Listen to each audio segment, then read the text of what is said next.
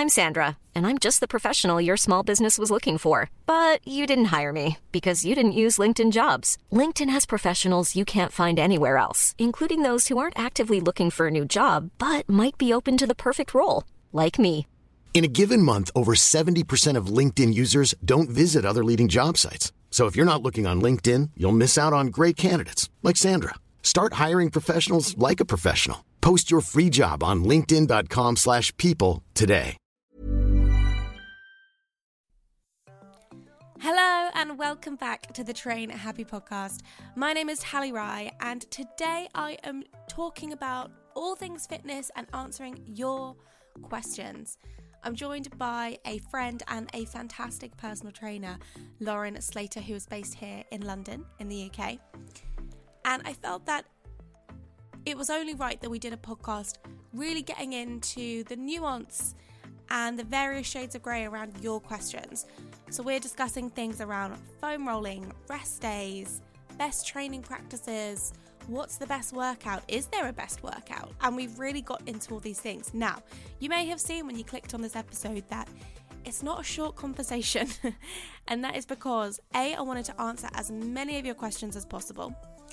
And B, because as with a lot of things in life, the answers aren't binary. It's not a simple yes/no answer. There's many shades of grey to these answers. So I hope you stick with this episode and it provides a really great source of information for you.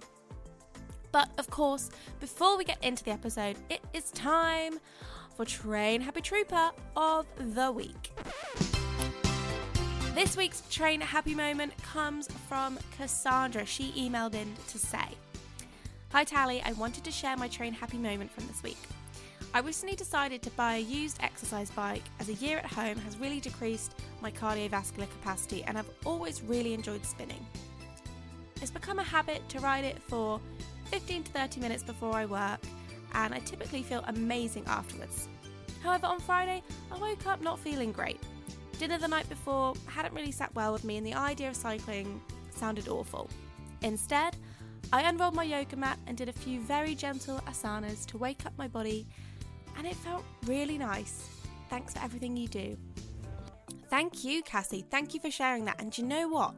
This is the perfect Train Happy moment to share for this episode because we really get into yoga and its place in being a low, more impact option for the days that you're not feeling great, but also around yoga and rest days and, you know, what's best to do active rest, which is a term we get into a lot today. So thank you, Cassandra, so much for sharing that Train Happy moment and for being our Train Happy Trooper of the Week. If you would like to share your Train Happy moment with the podcast family, then please get in touch via email, trainhappypodcast@gmail.com, or you can direct message us on Instagram at trainhappypodcast. And make sure you're following us over there too, because we'd love to have you. Okay. Enough of me chatting. Like I said, this is already a fairly long episode, but full of information that I think you're going to find really interesting. So let's hear from Lauren. Lauren, welcome to the Train Happy podcast. I'm so pleased to have you on. How are you? I am a solid 7 out of 10. Oh, I like the ratings. I should ask people for ratings more often. Yeah, I am. Wednesdays is usually a really nice day because I always start off teaching a mobility class and I'm not a morning exerciser in any shape or form. And I wake up at 7:30 and I want to die, but I then do my session and teach at 8 a.m. It's only half an hour and then I feel fabulous for the rest of the day. And then I kind of ask myself why I don't do that every day, but it never happens. But there we go. It's really refreshing to hear that you're also a non-morning person, especially another person in fitness, because I feel like everyone else is like 6 a.m. crew and I'm never down for that. Oh, no. I used to, when I first started as a trainer, I used to teach 6 a.m. classes and stuff like that. And it is something that I did adapt to-ish. it's not something that I could have continued doing forever, because my body just went, no, thank you. But yeah, no, now I am in the position in my career where I'm able to make the choice. There is absolutely no way I'm choosing to get up before 7:30. Oh, same. And I think Yeah. I'm 30 now, right? My whole 20s I Yeah. spent getting up at the crack of dawn to do things. I've done my Yeah. time. And if I'm going to choose my own work hours, why would I choose to like lessen my sleep? But I don't know, just the way my circadian rhythm is, that my Yeah. sleep, I like to wake up between literally the same time as you, between 7 and 8, skewing towards 8 o'clock this week. Oh God, yeah. And I know that's listening to my body. Yes. Well, that's it. I get that you technically could go to bed earlier, but that is not what I want to do. I want to sit in the evening and watch 3 episodes of Bones at the moment. That's what I've been doing. So I don't want to go to bed at 9. So yeah. Anyway. No, I can't go to bed at 9. I'm only just winding down. Yeah, exactly. So you are a personal trainer, and that's why I wanted to chat with you today, because I just really respect you as a personal trainer. I think you just kind of do things a bit differently, and that will become clear as we get more into this episode for those listening. But first, before we get into answering questions and busting myths, I'd love to hear about how you became a personal trainer and what your path to fitness was, because I'm right in saying you went to like a music school and trained to be a singer. I did. I have a degree in singing that I highly regret. And I am still paying off. No, it was great in a number of ways. But yes, I basically grew up as I did musical theatre when I was very young. And then when I was doing my GCSEs, I transitioned into classical singing. And then for whatever reason, it turned out that I had a bit of a natural knack at that. So I started training quite intensively. And then, yeah, I did my degree in singing. And then I was basically going to look at doing a postgraduate in opera at one of the London conservatoires. And I kind of realised that singing was something that I was good at, rather than it was necessarily like my passion or what I wanted to do with my life. And it's difficult remembering exactly how that happened. I think because I'm also nearly 30, and this was when I was 20. I'm 30 in August, gulp. And this is when I was 21.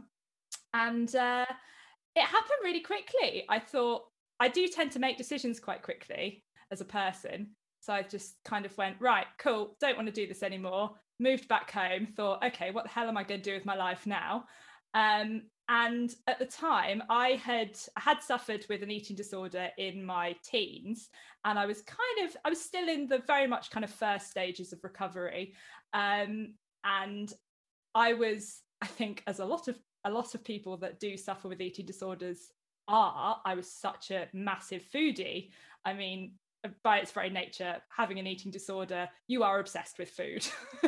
And so I was a huge foodie, but I was also, I guess, because of my background of going through that, I wanted to help other people kind of find a happier relationship with food and their bodies.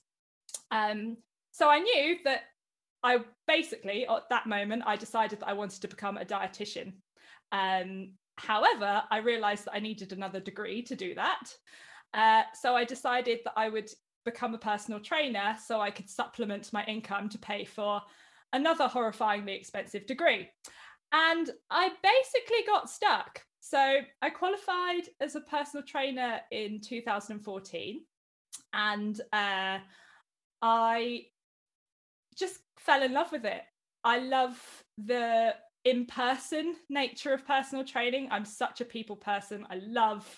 Having said that, I'm also a massive introvert, but the one-to-one nature of personal training, I absolutely love.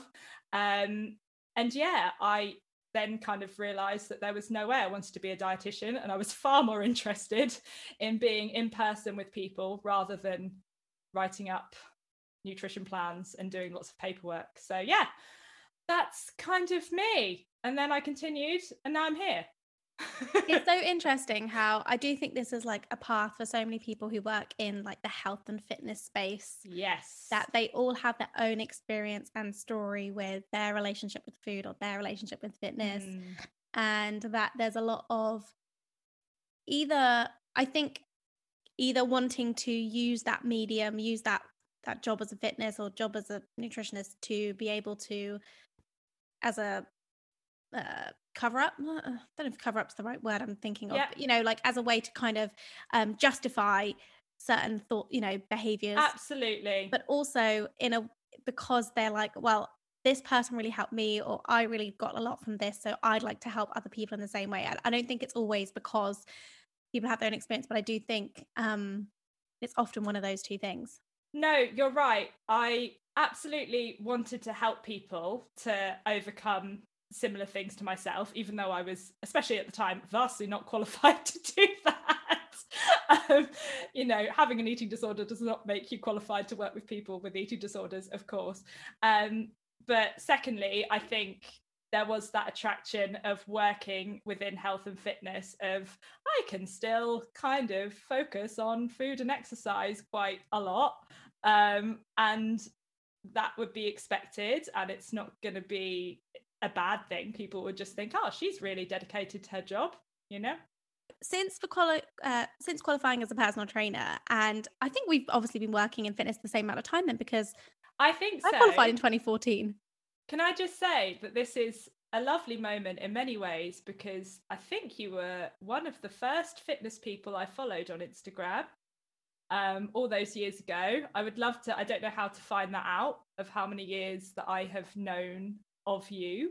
I didn't know that. I don't think I've ever told you that. Yeah. No, so, I didn't know that. Yeah, you were one of the, back when you were doing Girl Games and all of that stuff. So yeah, you're one of my OGs. Well, haven't we gone on a journey? Haven't we bloody grown? Haven't we really come a long way? I'm always interested with people who've kind of like stuck with it, because I would totally respect if people had to like take time away from me as a fitness account, because you know things were fairly toxic at times. And so you know, I think it's interesting, some of us have grown together, some people have like gone away, had to set the boundary, and then are rediscovering my work now and are like, oh, this is great, like I can get on board with this, which is really I actually find it quite an honor for people to say like, I set a boundary, I took some time away, I've come back. Like, good on you, good for you. I think as well, when you think about maybe things you were posting before, it's easy to look with the eyes that you have now and think, well, that was toxic, that was harmful to everyone. But I don't think that was the case. Like, looking at your content and other people's content, sure, there were things that, and my own, absolutely. And there were definitely things that I go, Jesus God, and I cringe at. I think, oh, that could be harmful to someone. But that's with my eyes now. Whereas back then, a lot of that stuff was a hell of a lot healthier than the things I had been doing before. So actually it was a stepping stone into taking me forward to an even better place. So I don't think, it's not as easy and black and white as to be like, 2015 Tally sucked. You know what I mean? You know what? 2015 Tally and 2015 Lauren was just doing the best they could with the exactly at the time. And you know what? I still am. That's still the case. Exactly. And I may get to 5 years' time and think, you know, wow, I could have done I would have done things differently again. So yes, I definitely have that kind of compassion for myself. And you know, I don't judge myself in that sense.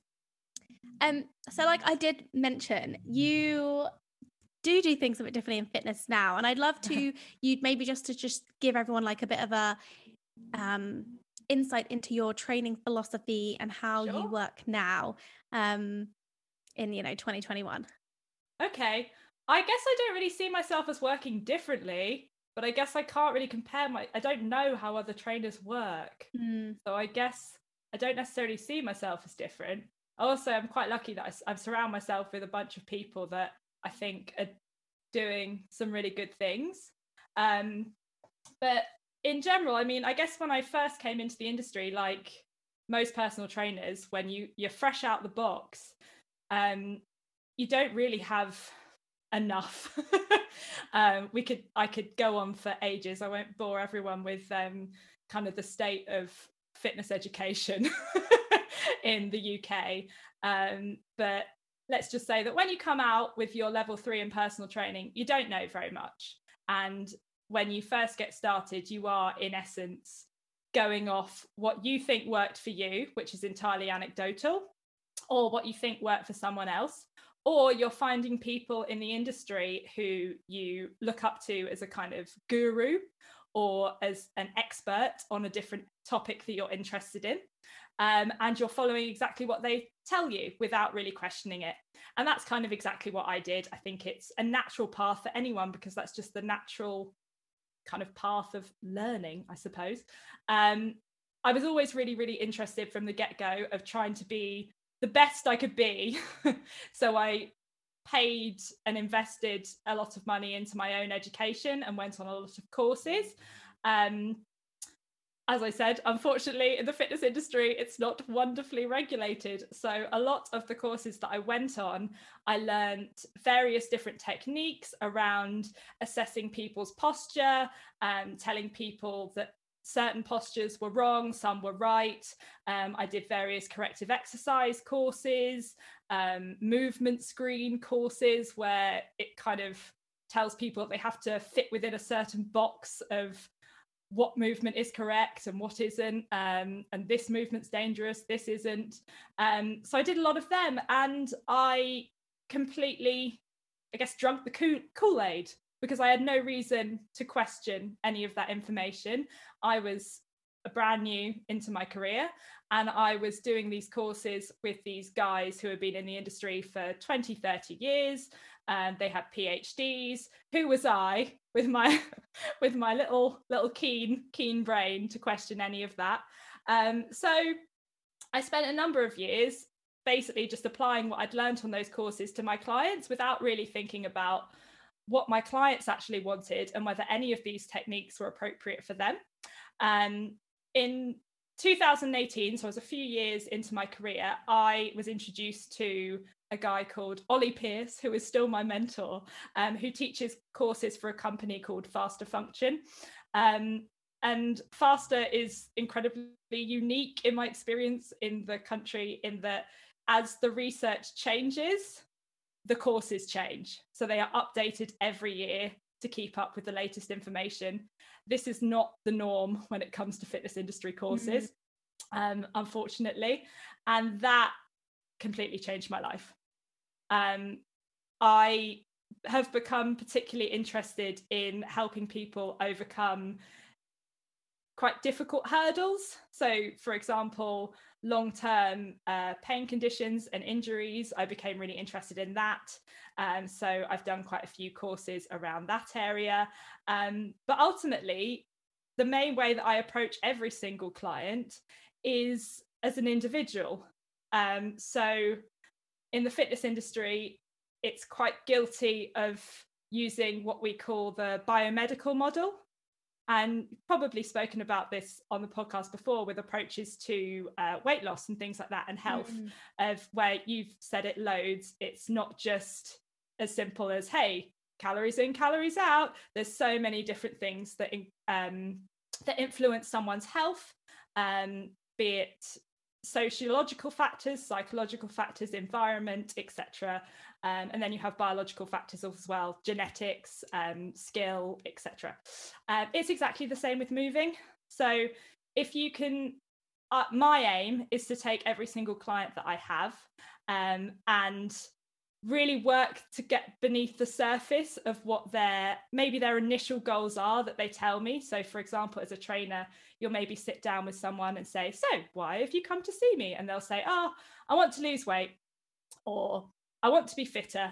And you're like, cool, why? And then quite often someone will sit there and go, oh, don't really know, because I feel like I should be.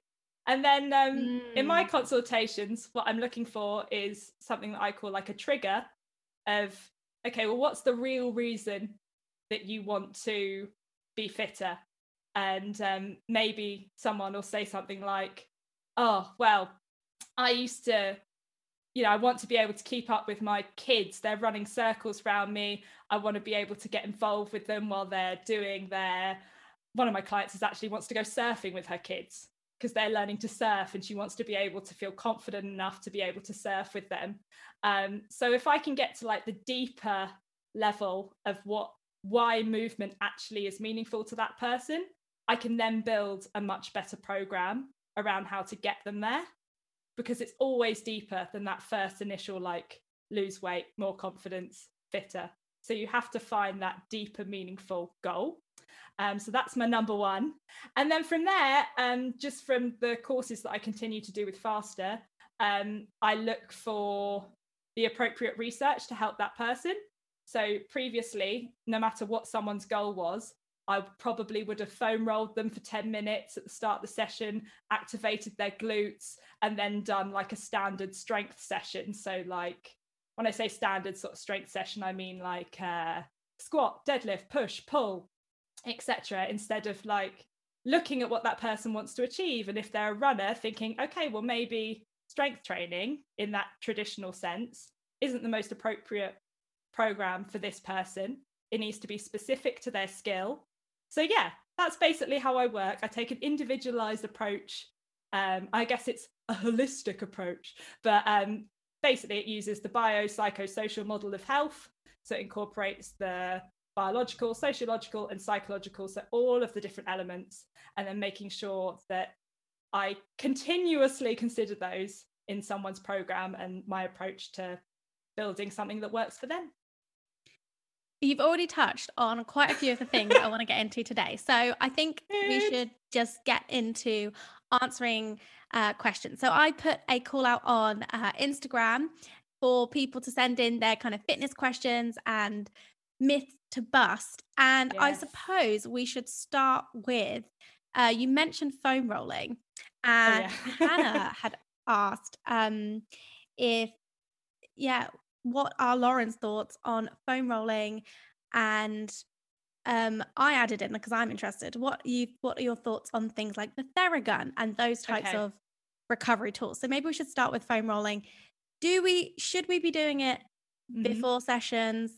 Should we be doing it as a tool for recovery? What are your thoughts? Right. Okay, so I like this. I used to love foam rolling. So I used to think that it was very important to do before every session to improve my range of motion, to prevent injuries and do things like that.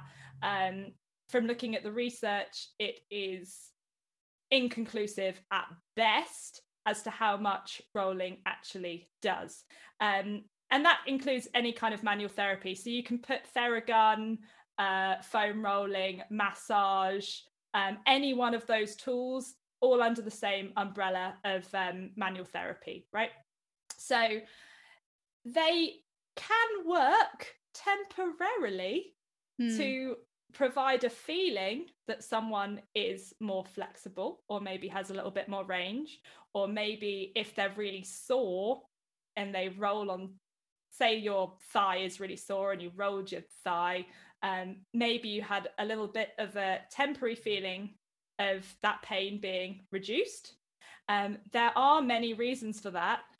What is important is, say if I was really sore, I'm just going to say my thigh again, and I rolled it for 5 minutes and I experienced a reduced amount of pain in that area, that might change how I went about the rest of my day, I'd maybe move more, I'd maybe engage in more kind of health promoting behaviors, because I'm not like, I'm in a lot of pain, so and that is really important for then empowering someone to continue moving and not allowing that pain to hold them back from doing the things that they want to do. Does it help recovery, I think was the question.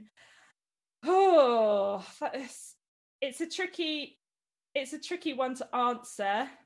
As I said, I don't want to take foam rolling away from people, because people really enjoy it. So that's a really important thing to say. I also love massage. Same. I booked in for one next week. Brilliant. Yeah, I think it feels lovely. It's really nice. There are so many reasons that we enjoy massage and like human touch. But it does it, if you think about what it's actually doing to the tissue and how that would help the healing process. So I did a very silly video on this about the Theragun, where I kind of punched myself in the leg, and I said, would you think that me punching myself in the leg is going to improve the recovery of my tissue? And I think most people would say no. No. I punched myself like 1,000 times as fast as I could in the same spot. You'd probably just end up with a really big bruise. It would. Yeah. So then why are we trying to use a Theragun or a foam roll? You will feel like some people will roll and they'll be like, oh my God, this is so painful. And what it does is it distracts you from any kind of sensation that you had there before. So say, for example, you've got like soreness from working out and you roll over a muscle. You are overloading your nervous system with a completely different sensation of the foam roller. It creates a different pain experience and it distracts you from the original source of the discomfort. It's a bit like, so this is a good metaphor or analogy, not a metaphor.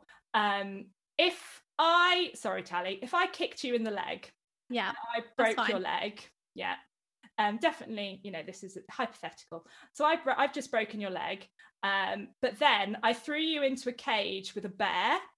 You're probably not going to notice your leg as much. Yeah. If we think about foam rolling and manual therapy in the same kind of way, of it can help that with kind of distracting you, but from a long-term perspective, it doesn't make the problem go away. But can it be included within part of a program because you like it and it feels good? Absolutely. Do you need to desperately panic if you don't do it? No. I think that's interesting because I think a lot of people are like, oh, I'm not foam rolling enough. Like, I really let myself down with not doing that. And actually, we don't need to be stressing out about it. Like, it can be feel like a nice relief. I have a Theragun style product. It's not a Theragun, it's one of the other ones that a friend kindly gave to me because they had an extra one. I only use it when I say to Jack, can you give me a massage on my shoulders? And he's like, no. I'm like, fine, I'll do it myself. That's brilliant. So it's like perfect for the single person. When you just want to like shoulder rub because you're feeling and what that is for me is a sign of like, oh, your stress and tension is in your shoulders. And I know that it's not a long-term relief. I know that it's very much a short-term. For me, it's even if it's a placebo effect of a short-term relief, like that feels good. Would I go out and spend hundreds of pounds on that? No. I just happen to have one because I was given one by a friend. Yeah. Would I spend money on one? No, I wouldn't. Yeah. It's not necessarily a placebo. Like you are, like your brain is interpreting that the cognition of that sensation, and it's, you're getting a huge nervous system response. So it's not necessarily a placebo. My issue with these products is that they are not working for the reasons that people think they are, and people are being missold these products in a way that suggests that they will provide some kind of miracle cure for pain or injury, and that's not fair. I work with a lot of clients that have chronic pain conditions, and it really upsets me when they are sold things that are not necessarily going to be helpful. And where it can be problematic, and where these things can be problematic, is when people do become really reliant on them and they think, well, I can't go for my run, or I can't do this and I can't do that unless I've done my 20 minutes of foam rolling. Or maybe you start with 10 minutes and that doesn't work so well. So then you think, well, now I need to do 20 minutes. And then it takes up more and more of your time, and it takes you away from your goal and what you actually want to do and why you're actually moving. So that's my big bugbear with those tools, really. But it's not really the tools themselves, it's how they're sold. Okay, well, while we're at it then, I mean, we had so many questions on recovery and rest days. Yes. But I suppose this is a question I had, because I want to hear your take on this. And I think this would be helpful to people listening. What's the difference between stretching your muscles and doing mobility? I mean, you taught a mobility class today. Yeah. Are they the same thing? Are they different? And do they play different roles at different times? Yeah. I love this question so much. I keep meaning to make some content on it, but haven't got round to it. So thank you for nudging me. Right. So, I mean, in essence, they are the same thing. We talk about stretching, mobility, and flexibility like they are different things. I think as a general rule, we mean the same thing. I think how the fitness industry approaches mobility needs to change, in that there isn't a certain amount of mobility work or stretching work that everyone should be doing. Again, it's task and goal specific. So for example, say if you were a power lifter and you were doing like the big three movements, your squat, deadlift, and bench press. To be competitive at powerlifting, you have to squat to a certain range of motion. It would therefore make sense to, if you were struggling with that, to incorporate in your program ways of increasing your skill in the range of motion that you need to be good, to be competitive at that sport. But then say I train quite a few runners, which is a short range of motion movement, really. It's far less, you're getting far less hip flexion, knee flexion than you do in that sort of powerlifting squat. Would I give them a mobility program to increase their range of motion? Probably not, because it's not going to help them get faster or improve their performance at running, and they don't need it. Again, if we look at the research, being more mobile, having more range of motion does not mean that you are more protected from injury. We need to, obviously having a certain amount of mobility is important for life. Like, you know, your classic life skills of getting up and down off your sofa or the toilet, or being able to get something from your cupboard in your kitchen. These are all skills that we want to use every day. Or for example, like I train quite a few new mums, being able to pick their babies up from blooming awkward positions and carry stuff around. And so, but again, it's specific. So if part of your goal is you need to feel like you're able to move a little bit better to perform everyday tasks, then yes, in building skill within larger ranges of motion could be an important part of the program. But again, it's individual. It has to be appropriate for the person and what they're trying to achieve, rather than just saying everyone should be doing 3 times a week mobility. For what? Why? Yeah, I think this idea that it's prescriptive and it's there's a one size fits all approach. I think what we learn about on this podcast in general is that that's not true when it comes to like the choices you want to make around food, the choices you want to make around exercise, and the requirements your body has for the different movement it does. You know, we all have different things we want to do, hobbies we want to excel at, and so you're right, like always putting that first and foremost, what are your individual needs are more important than what your favorite fitness influencer is telling you to do. Absolutely. The other thing that I forgot to say is everything is mobility. That's the thing.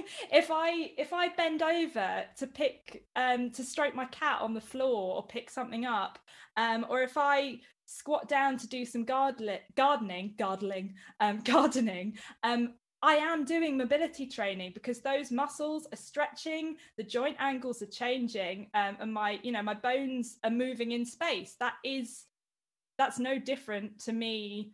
I don't know, doing, like, say, let's use the picking something off the floor analogy.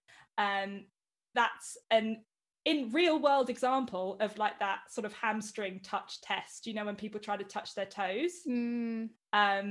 So you are doing mobility whether you think you are or you're not. If you want to improve certain things and feel like you can move through larger ranges of motion, yeah, great. But yeah, it's not a one size fits all. Wonderful. Okay, I want to move on to the rest day questions, because I think I recently did a post on Instagram about rest days. Yes. It's raised a lot of questions, and because there's not enough room for nuance and just generally getting into, you know, all that stuff around this topic, I feel that there are questions we do need to answer. So, firstly, Emily says, what counts as active rest? Is active rest a myth? And can I do yoga on my rest days? I find it really interesting, firstly, that there was quite a few little yoga things that came up in the questions. And people seem to think that yoga is like this really easy form of movement that's always restorative. Yoga can be incredibly advanced bodyweight training, like bodyweight strength training. So it really depends on the type of yoga that you're choosing and whether you're skilled at it already. If we're talking about, I'll come back to the active rest thing in a second, but just zoning in on yoga for a second, because it depends what type you're going for and your experience with it. So I would imagine that for most people, something like a yin style yoga, which is quite gentle and quite slow, would be an appropriate rest day activity. But for most people, because it's not going to be horrendously challenging for the most part. That doesn't mean that it would be suitable for everyone, however. But then, some yoga classes can be extremely advanced bodyweight training. So it absolutely depends on your own skill and your abilities at the activity in question as to whether it's appropriate for your active rest. And it's difficult, but ultimately, I can't give you an exact answer here. It takes trial and error to find over time what feels right to you with regards to how well you can then perform across the week and how you feel across the week with your other activities. Because technically, to a certain degree, probably not some activities could count as active rest, but say if I was like an Ironman runner, I'm absolutely not. Jesus God, I can't imagine anything worse. But say if I was going for a 10K on a Sunday, might be really appropriate active rest for me. So it does entirely depend on the person and your recovery behaviors. So we know that certain forms of exercise will likely create more damage in the tissue. So big changes in volume. So that could be you're suddenly doing 5 sessions a week rather than 2, or you've upped the number of sets, or you've changed the tempo of the exercises you're doing. So you're suddenly slowing everything down. So you're getting more time under tension. Eccentric loading will also create more tissue damage. So that's, if you think about a press up, the eccentric portion of a press up will be the lowering part. So if I suddenly slowed that down, that stretchy eccentric part of the motion, that's likely to create more tissue damage. And it might take me longer to recover from that.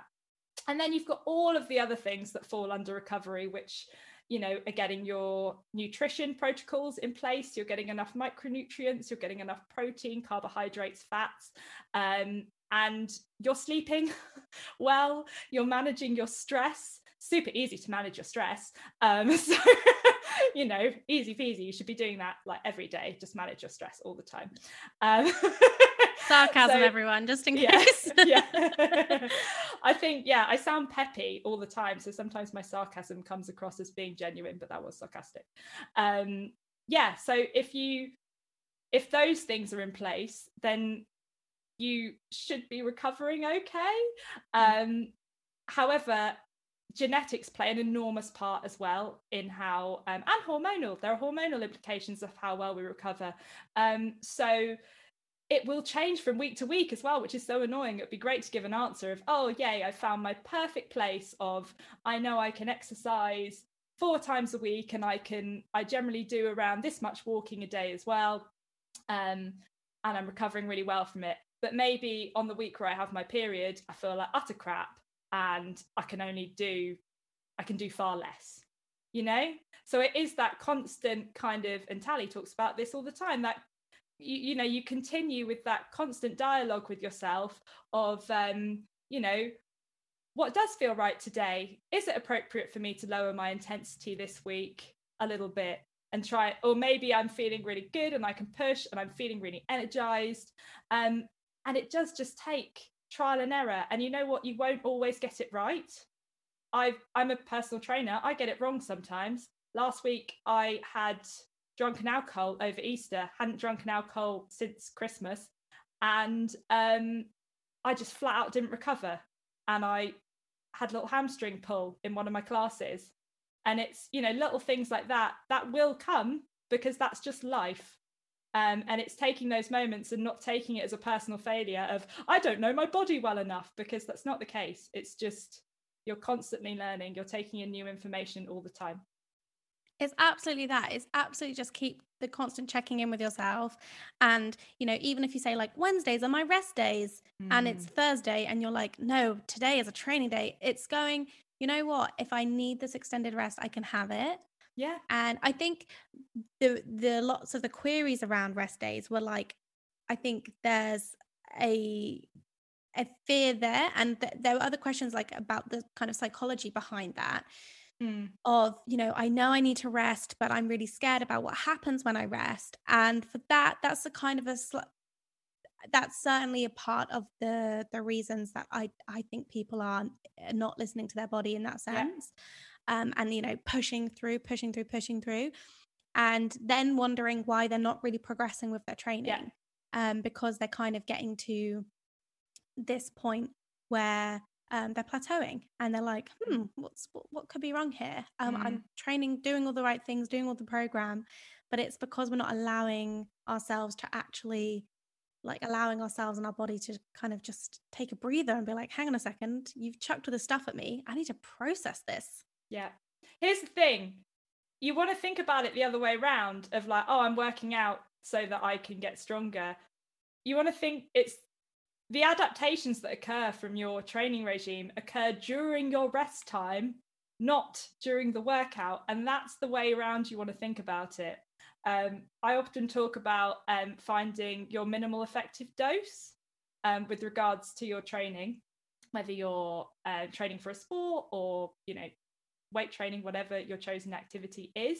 If you start with 2 days a week and you're making the kind of, you're recovering really well and you're progressing at a pace that you feel really happy with, it's highly unnecessary to change anything.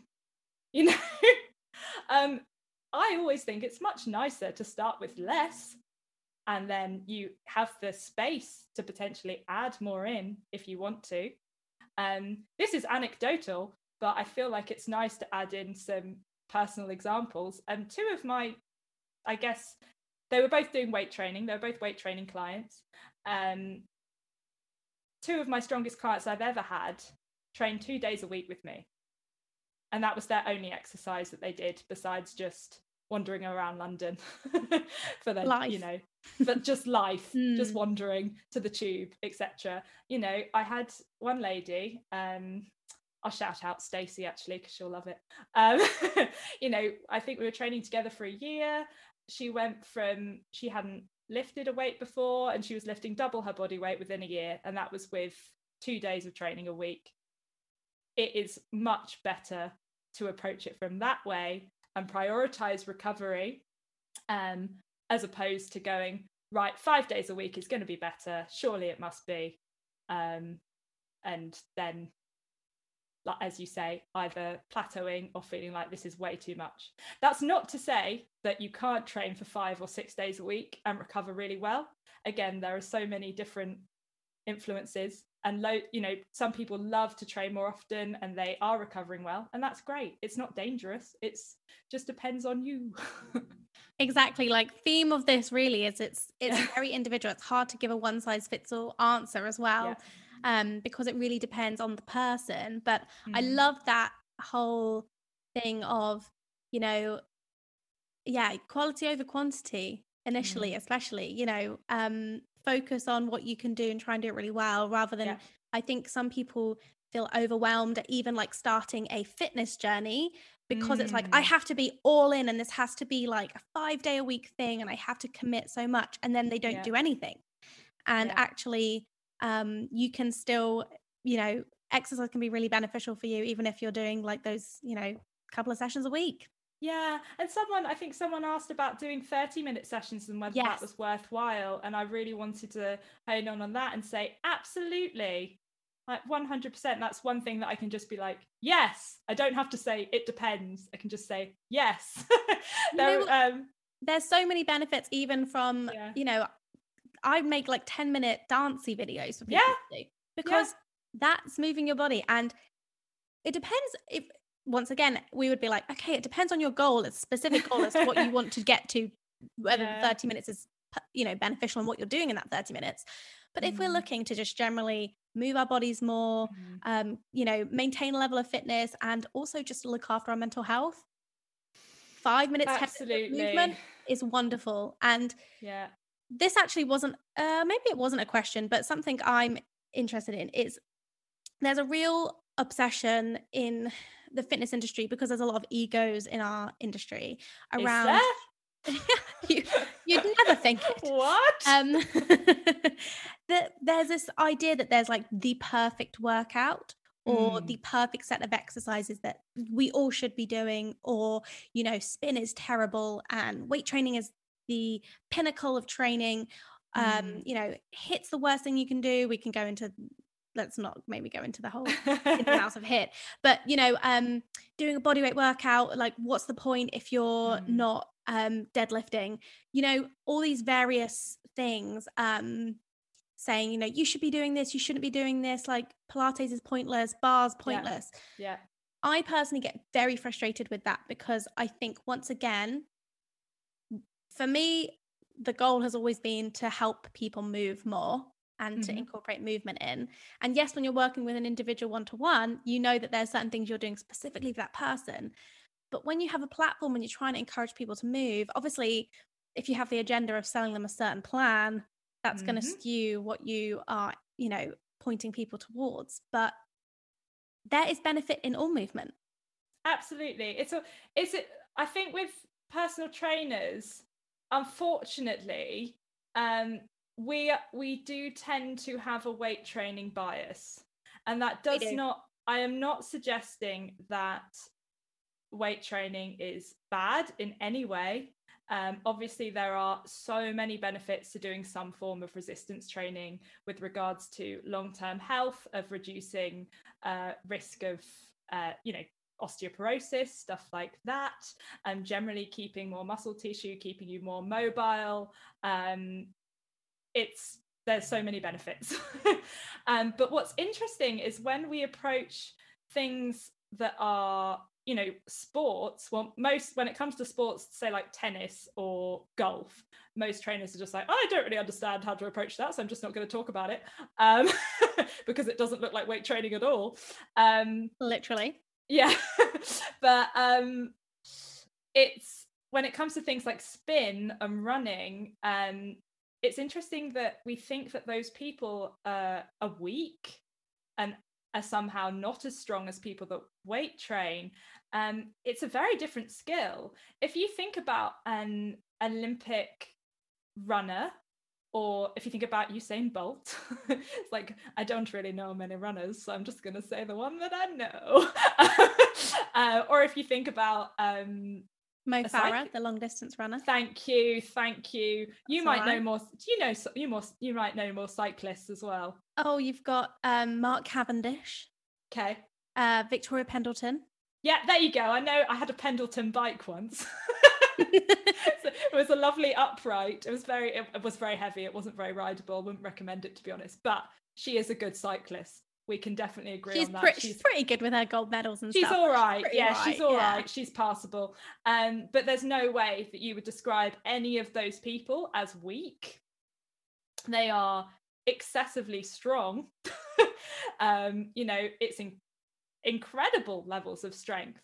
And they might have their muscle tissue may be slightly different to someone that performs more weight training, because you have different muscle type fibers, but it doesn't mean that muscle is weak or that they are weak. People hating on spin is, I don't know why.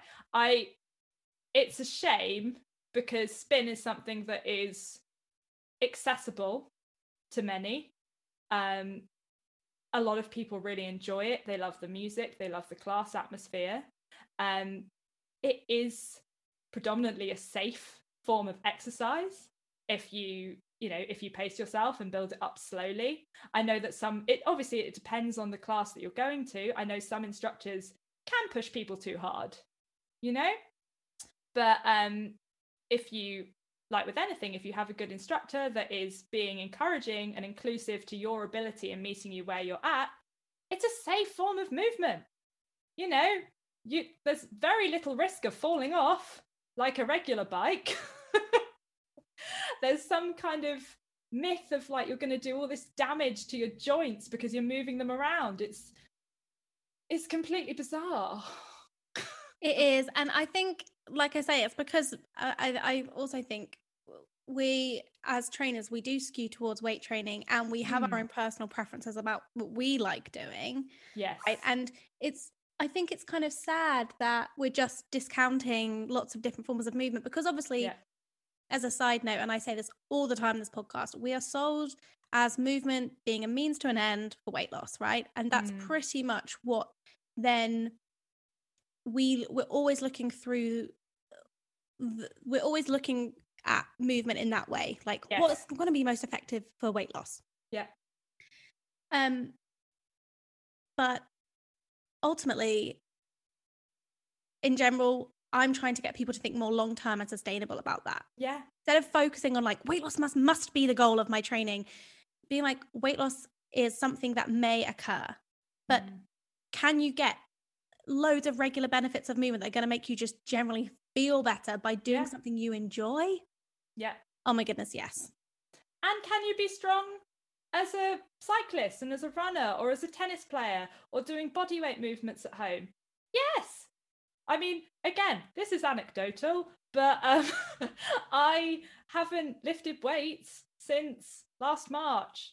I probably am not going to again. I actually fell out of love with weight training probably, a few years ago now. There are other things that I just enjoy far more. And for me, when I was transitioning out of having an eating disorder, weight training was something that was so empowering for me, because I became more interested with how much I was lifting rather than how much my body weighed. And that was awesome. That was such an important transition.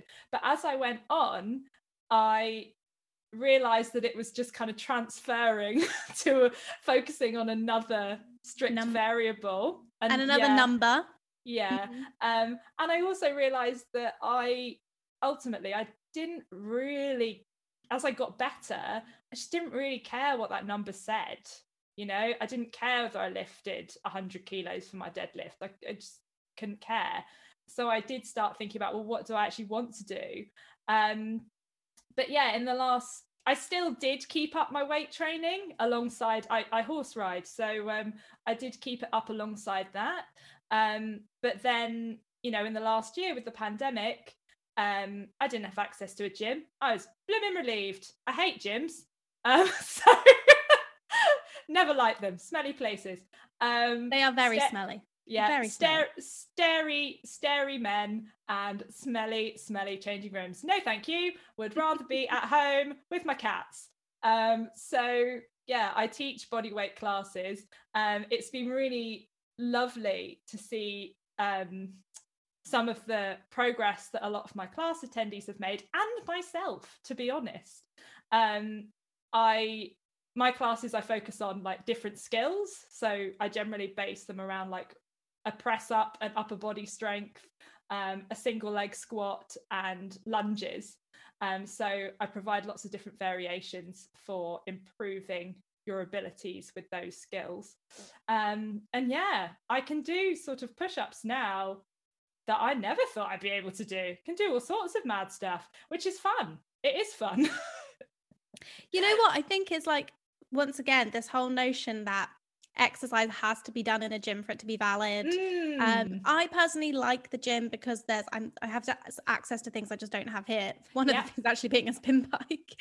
Yes. Well, yes, for me, absolutely. I managed to go back for the first time this week, and I've got to get fit to teach 3 classes a week in 4 weeks. So I'm actually loving having that to really focus on. That's cool. But I also know that, you know, you can absolutely still, well, one of the questions was, you know, can you, like, do you have, I think we kind of said, like, do you have to lift weights for it to be like valid? And I think in general, like, do you have to go to the gym for it to be valid? No. Short answer, no. And it's also like, well, what is progress to you? Yeah. Like, is progress lifting more on a goblet squat, or is it that you feel a certain way when you're doing a lower body movement? Is it an increased range of motion? What is it that you're trying to, what is that because until you define what that progress is, you can't tell.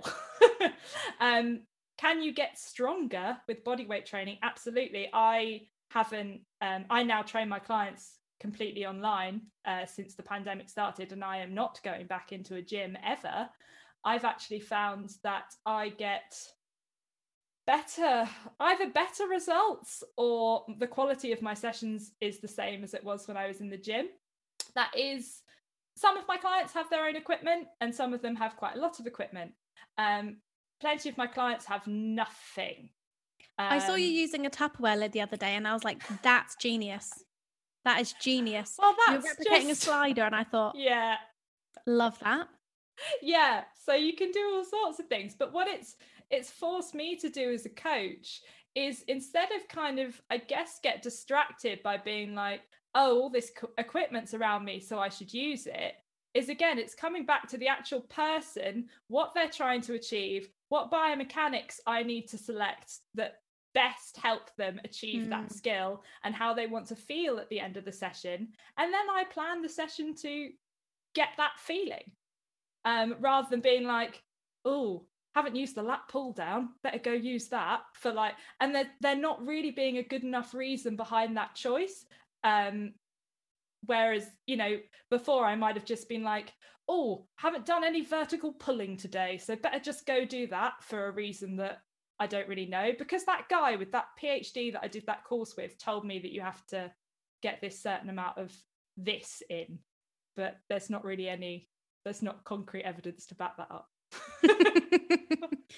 Not naming names. Right. Rest days at home. Should I really do nothing all day? Like, not even walking or yoga? I mean, so we mentioned the yoga thing, but I think like recently I said about rest days was sometimes you need to just like completely just chill. Yeah. And like that's like an important part of resting. And I think people think, oh, it's my active rest day. I'm going to walk 10K. Oh, I must get my steps in on this rest day, regardless of what happens. And from my perspective, it's very much listen to your body. And if you're generally walking a lot and you go for a walk, like that's just part of your normal routine. Yeah. But if you're going out of your way to walk 10K because you're on a rest day, but you feel like you should be training in some way, there's a psychological aspect to this. It's, I think, healthy to not do anything from a psychological perspective, to be able to do that and be okay with that. But I'm interested from like a physiological perspective. And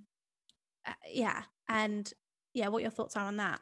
Well, I think you're absolutely right. So say, for example, someone does 3,000 steps a day. People always bring it down to steps. There are other ways that you can move that are active recovery. 500 cartwheels a day. Yeah. Oh my God. Right. Yes. Can you imagine if that's what we had to track our cartwheels a day? I would have 0. I did one roly-poly yesterday for a dumb Instagram video, and I genuinely had to sit with my head between my legs like, oh my God. So maybe don't like rush into roly-polies if you haven't done them before. Going upside down. Awful. So yeah, no, say if you did, let's say you're doing 3,000 steps a day alongside your training regime, which is maybe 3 times a week, and then you get to your rest day and you think, right, rest day, I'm going to do 10,000 steps a day. That's potentially that's a huge increase in volume from what you normally do. And yeah, that might actually be more stress on the body that you then have to recover from. So, but maybe, you know, you wanted to go for a little bit of a longer walk. It's might be absolutely fine. Like you could go for, there's no like hard and fast numbers here. I'm trying to think of a good number to give you. But having said that, say you did go for a longer walk with a friend and you did, I don't know, 15,000 steps. You might recover from that absolutely fine. Maybe you eat a bit more, maybe you sleep a bit more that night. You know, it's a case of balancing that. You're trying to balance and get your body into like a happy place. The rest day doesn't mean, you know, you just lie in your bed and you wait for recovery, because that's not realistic for life. A rest day might be the general amount of movement that you do on a daily basis, whether that's like the amount that you walk to work. For me, I work from home now, so I have to literally kick my ass out the door every day to go do laps of this bloody park that I've maybe lapped like 3,000 times in the last year. But you know, maybe it's just part of your everyday commute. Maybe it's doing a little 10-minute dance sequence or a 10-minute yoga-y, let's say the word mobility flow in the evening, you know, something that is you are moving around, you're getting some blood flow. It is so important as a general rule not to be entirely sedentary. There are many, many issues that come with lying down all day. So yes, you do still need to move, and it is just about, as I mentioned before, that kind of trial and error of finding where's right for you. And I think with that, it's important to discuss like kind of red flags to look out for if you aren't recovering as well, which might be, say, ongoing soreness, muscle soreness, because once you are fairly skilled at an activity, say you've been weight training for 6 months, you shouldn't really be expecting to be particularly sore the next day. I mean, there are caveats to that. Sometimes I have dreadful genetics. My body does not like exercise. I'm always sore. But then I have clients that they never get sore, and it's not a problem. Being sore does not mean that you are making more progress than someone else. But also ongoing tiredness is a good sign of under recovery. Increased or actually loss in appetite. Sometimes you can feel like a bit nauseated when you're under recovered and like a bit kind of, you're just not hitting that level of recovery that you need to. Looking out for those kind of things, little niggles, little kind of, if you've had like a recurring pain or injury, that might sort of crop up when you're not recovering as well. Little things like that. I think that's really helpful, you know, those signs, you know, of a rest day.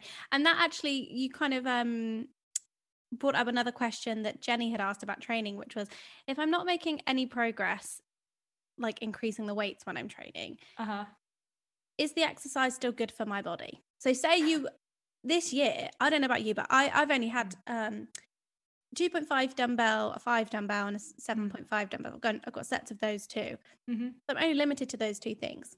Say I've been training with this 5 kilo dumbbell all year. Am I making is there any benefit to my body for just using that 5 kilo dumbbell? absolutely. Like, you don't always have to be increasing. Again, it comes down to what you're trying to get from the exercise, but you're still, you know, as much as you might not continue to increase muscle tissue, does that negate the exercise? No, you're still going to get all of the you're still putting your body under load, you're still going to have the benefit from challenging your muscles and, you know, your bones and your joints to a degree. So absolutely, it's still important. Yeah, you could stick at the same plan. At some point, I would probably say you'd want to change something, just from sheer like boredom, and maybe you do decide that yeah, maybe you do decide that actually you want to go on to do something else. But I think we had when I had the episode with Zana and Vicky, who were known as the Girl Games. I don't know if you've listened to that episode, but we kind of concluded it with with all three of us going like, I can't be bothered to improve during my training anymore. Like, I don't care if I'm only ever lifting a 20 kilo kettlebell. Like, that honestly doesn't bother me, because that's not that right. Well, I say anymore, but right now that's not that's not exciting or appealing, or I'm bothered, to be honest. Well, I just want to move my body. And am I getting benefit from those sessions? Absolutely. Because I know that I'm like, this is why, you know, I'm always thinking holistically about this as well. Like, what these benefits are, these holistic benefits.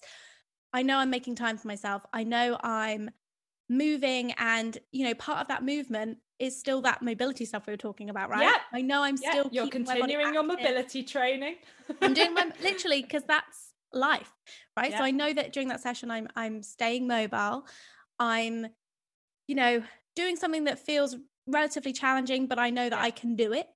And it makes me feel good. You know, that makes me feel good of like, oh, cool. Like, I got to move. I'm raising my heart rate. As a sweaty person, I broke a sweat.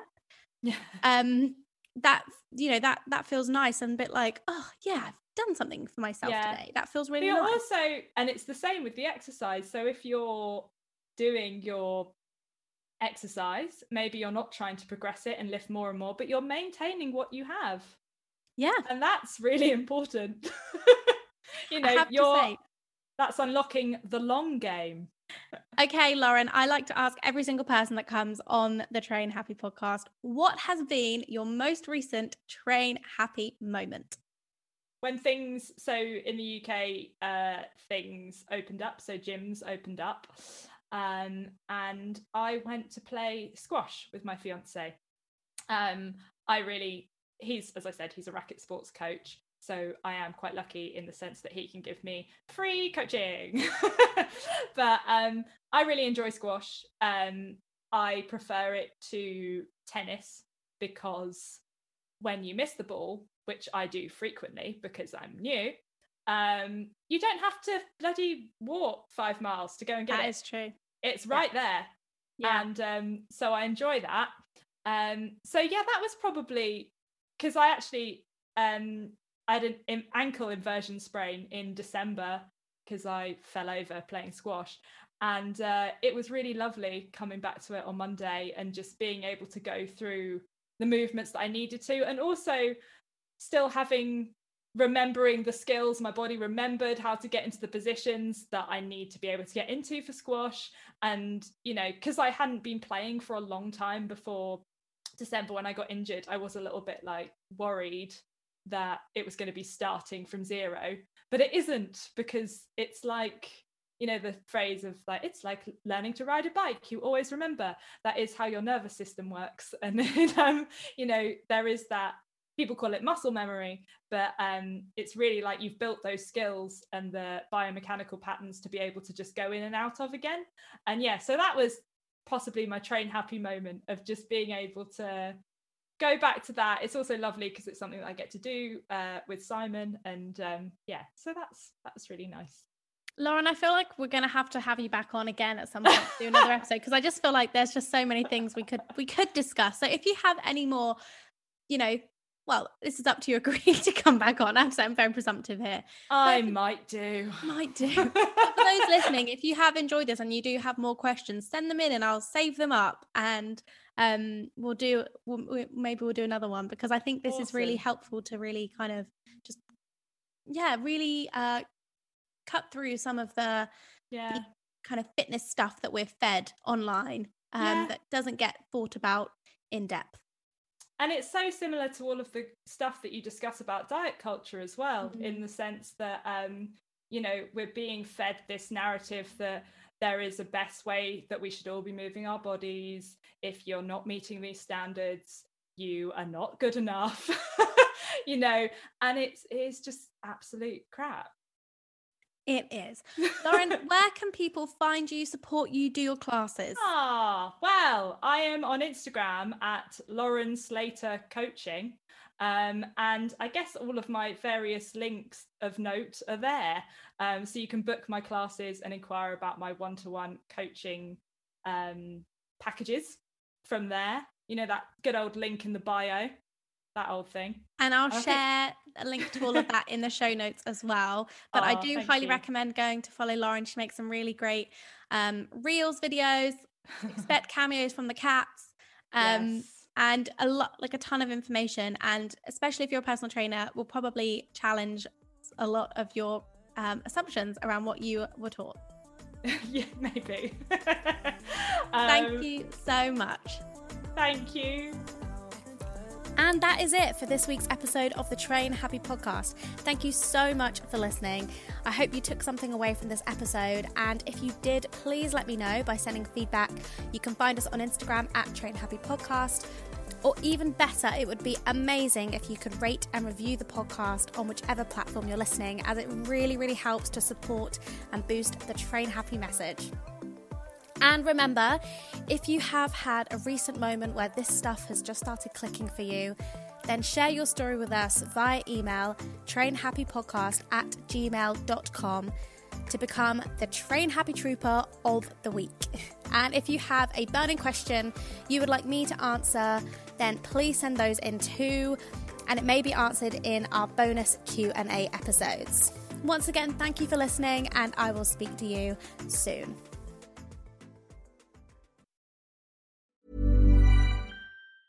Hey, it's Paige DeSorbo from Giggly Squad. High quality fashion without the price tag. Say hello to Quince. I'm snagging high-end essentials like cozy cashmere sweaters, sleek leather jackets, fine jewelry, and so much more. With Quince being 50 to 80% less than similar brands. And they partner with factories that prioritize safe, ethical, and responsible manufacturing. I love that. Luxury quality within reach. Go to quince.com/style to get free shipping and 365-day returns on your next order. Quince.com/style.